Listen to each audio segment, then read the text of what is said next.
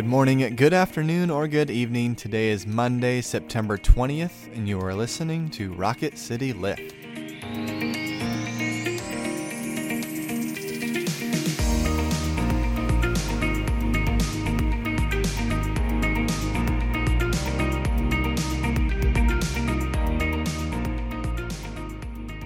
Hi everyone, welcome back to Rocket City Lift. I'm Tara Bolcher. And I'm Brett Goodeman. And we come to you 3 times a week and try to bring a bit of a spiritual lift to your day.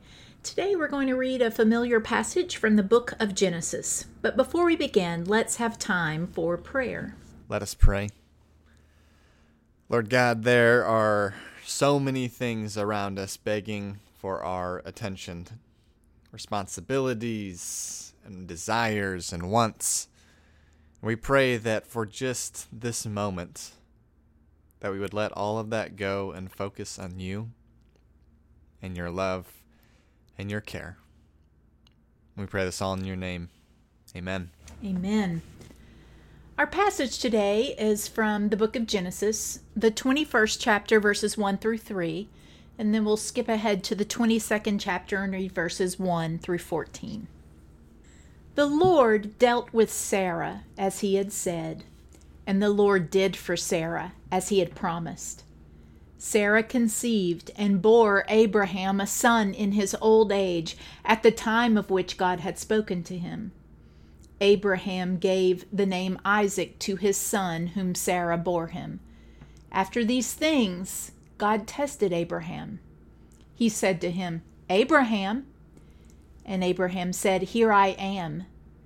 God said, "Take your son, your only son Isaac, whom you love, and go to the land of Moriah, and offer him there as a burnt offering on one of the mountains that I shall show you." So Abraham rose early in the morning, saddled his donkey, and took 2 of his young men with him and his son Isaac.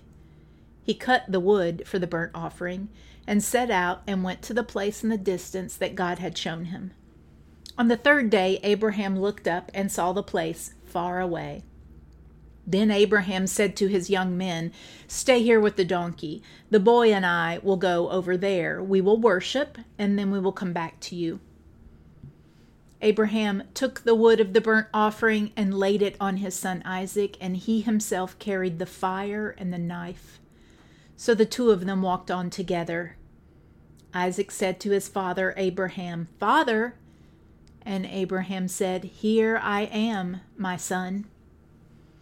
Isaac said, "The fire and the wood are here, but where is the lamb for a burnt offering?" Abraham said, "God himself will provide the lamb for a burnt offering, my son." So the 2 of them walked on together.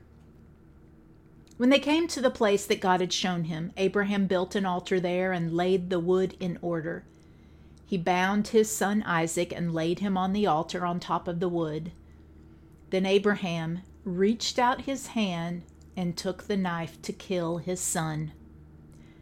But the angel of the Lord called to him from heaven and said, "Abraham, Abraham." And he said, "Here I am." The angel said, "Do not lay your hand on the boy or do anything to him, for I now know that you fear God, since you have not withheld your son, your only son, from me." And Abraham looked up and saw a ram caught in a thicket by its horns. Abraham went and took the ram and offered it up as a burnt offering instead of his son. So Abraham called that place, "The Lord will provide." As it is said to this day, "On the mount of the Lord it shall be provided." This is the word of the Lord. Thanks be to God. Tara, on first read of this scripture, it seems like a horrifying piece of scripture. It is a story about not just child sacrifice, but God commanded child sacrifice. So what are we to make of the story in that regard? First of all, I want to say that I have heard this story read before from I think it's 15th century Bible called the Douay-Rheims. And in it, over and over, where it says burnt offering, it uses the word Holocaust. And so Abraham took his son to be a holocaust. And let me just tell you, to hear it read that way is even more chilling, if you can imagine that is possible. So there are a few things about this passage. One is that I don't want to minimize how horrifying this is. Some scholars have said that because child sacrifice was a part of tradition at a certain time, or pagan tradition, that it wouldn't have been quite as horrifying, and I don't buy it a bit. I think anyone who has given birth to a child and loved it would find this horrifying. But I don't think the sacrifice is what we're supposed to get out of it. And I think that for a couple of reasons. One is that this is a story about Abraham, and God has called Abraham into covenant. And God has asked Abraham to trust him over and over. And sometimes Abraham has done that well, and sometimes he hasn't. He's done it well when he believed God, when God said that he would give him descendants. And we are told that that is reckoned to Abraham as righteousness. He hasn't done it well when they meet Abimelech and he says, "Oh, Sarah's my sister," because he's afraid that he might be hurt. But this is kind of the ultimate passage, and it's about provision.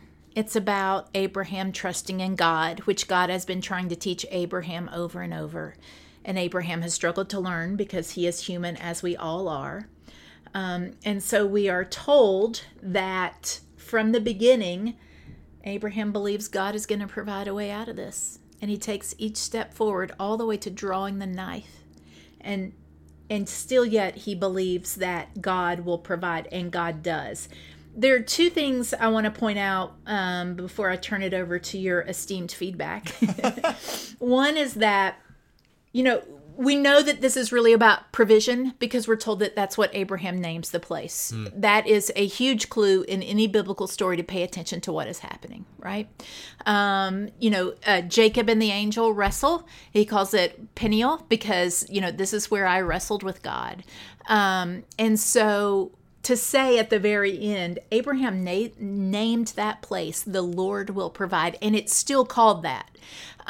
That's huge. That really is kind of blatantly telling you what the purpose of it is. The other thing that I just realized in the last week studying this that I find so interesting is that Abraham tells his servants who stay with the donkey, he tells them that the boy and I will go over there, we will worship, and we will come back. Yeah, right? I just saw that for the first time and reading that this week. Yeah, we will come back. And so I do believe that God asked for faithfulness. I don't know what I believe about, I don't know that I believe God demanded this of Abraham, but I will also say that I'm a parent, right? And I know that much as I want to protect my children, letting them out into the world, knowing that all of the hurt and danger that is available feels very much the same. Mm-hmm. And that I hope I would hand my children over to God over and over again, knowing that the Lord will provide. But what do you think when you read this? Yeah, I think you're exactly right that the purpose of this story is not that God is a bloodthirsty God that needs the blood of children in order to know that someone loves them, but instead that it's exactly what you said, where it's a story of Abraham and trusting God's provision. And reading through this story, Abraham essentially goes on a hero's journey or a hero's descent, right? And everything that Abraham does is Abraham has a call, and he's heading in that direction. And as the hero responds to the call, or as we respond to the call in his life, I'm struck by all the things that happen in this that are so monotonous in life. He splits the wood. He packs the donkey. He goes on a walk. That all of those things are part of our response to whatever God's call is in our life. And Abraham responds to each one of them with faithfulness. Mm-hmm. And in the end, we have this, one of the most climactic scenes in all of Scripture, the basis for, the Jewish faith and basis for much of our faith as well. And we see that in the end, God provides in that moment. But it is, I mean, as you eloquently did, we don't want to just like gloss over of, it is disturbing in some ways, and maybe that is part of the point of, if we get to know God and we understand, and we think we understand the mind of God, and we don't understand the mind of God. And yes. And it's funny, one of my favorite professors used to say always, over and over, Genesis is not the story of how, it is the story of who. Mm-hmm. It's not the story of how Abraham came to have, it's not about how it happened, in that it's Isaac and he thought he needed to be sacrificed. It's the story of who? Of a God who provides and protects what is easily the most important thing in Abraham's life. Mm-hmm. This key to all of these descendants, this key to him being a great father to nations, God provides. And so for me in this story, the sacrifice feels like the how. You know what I mean? Like how he came to be tested, and then to have had his belief and faith in God built up. And before I had children, I can remember reading this story and just loving the faithfulness of Abraham. And then I remember my oldest daughter, I can remember being up late at night and I would nurse her. And so I'd be in the house, it'd be completely quiet in the rocking chair, and I would read my Bible. And I read this story. And I just imagined, like, how kids are like 4 or 5 and they talk all the time, and like walking up the hill, and Isaac's like, hey Dad, we've got everything for the sacrifice, but like, where's the lamb? And I thought I was going to vomit. Yeah. It just made me so sick. Because I was so wrapped up in all those emotions of a new mother. Mm-hmm. But now I know, and I think this is where scholarship really helps, right? Now I know, and this happens a lot in the Bible, that I was thinking really about the wrong things. And the story is really about God's provision. And all Abraham did is say, here I am. And we will talk more about that answered call on Friday.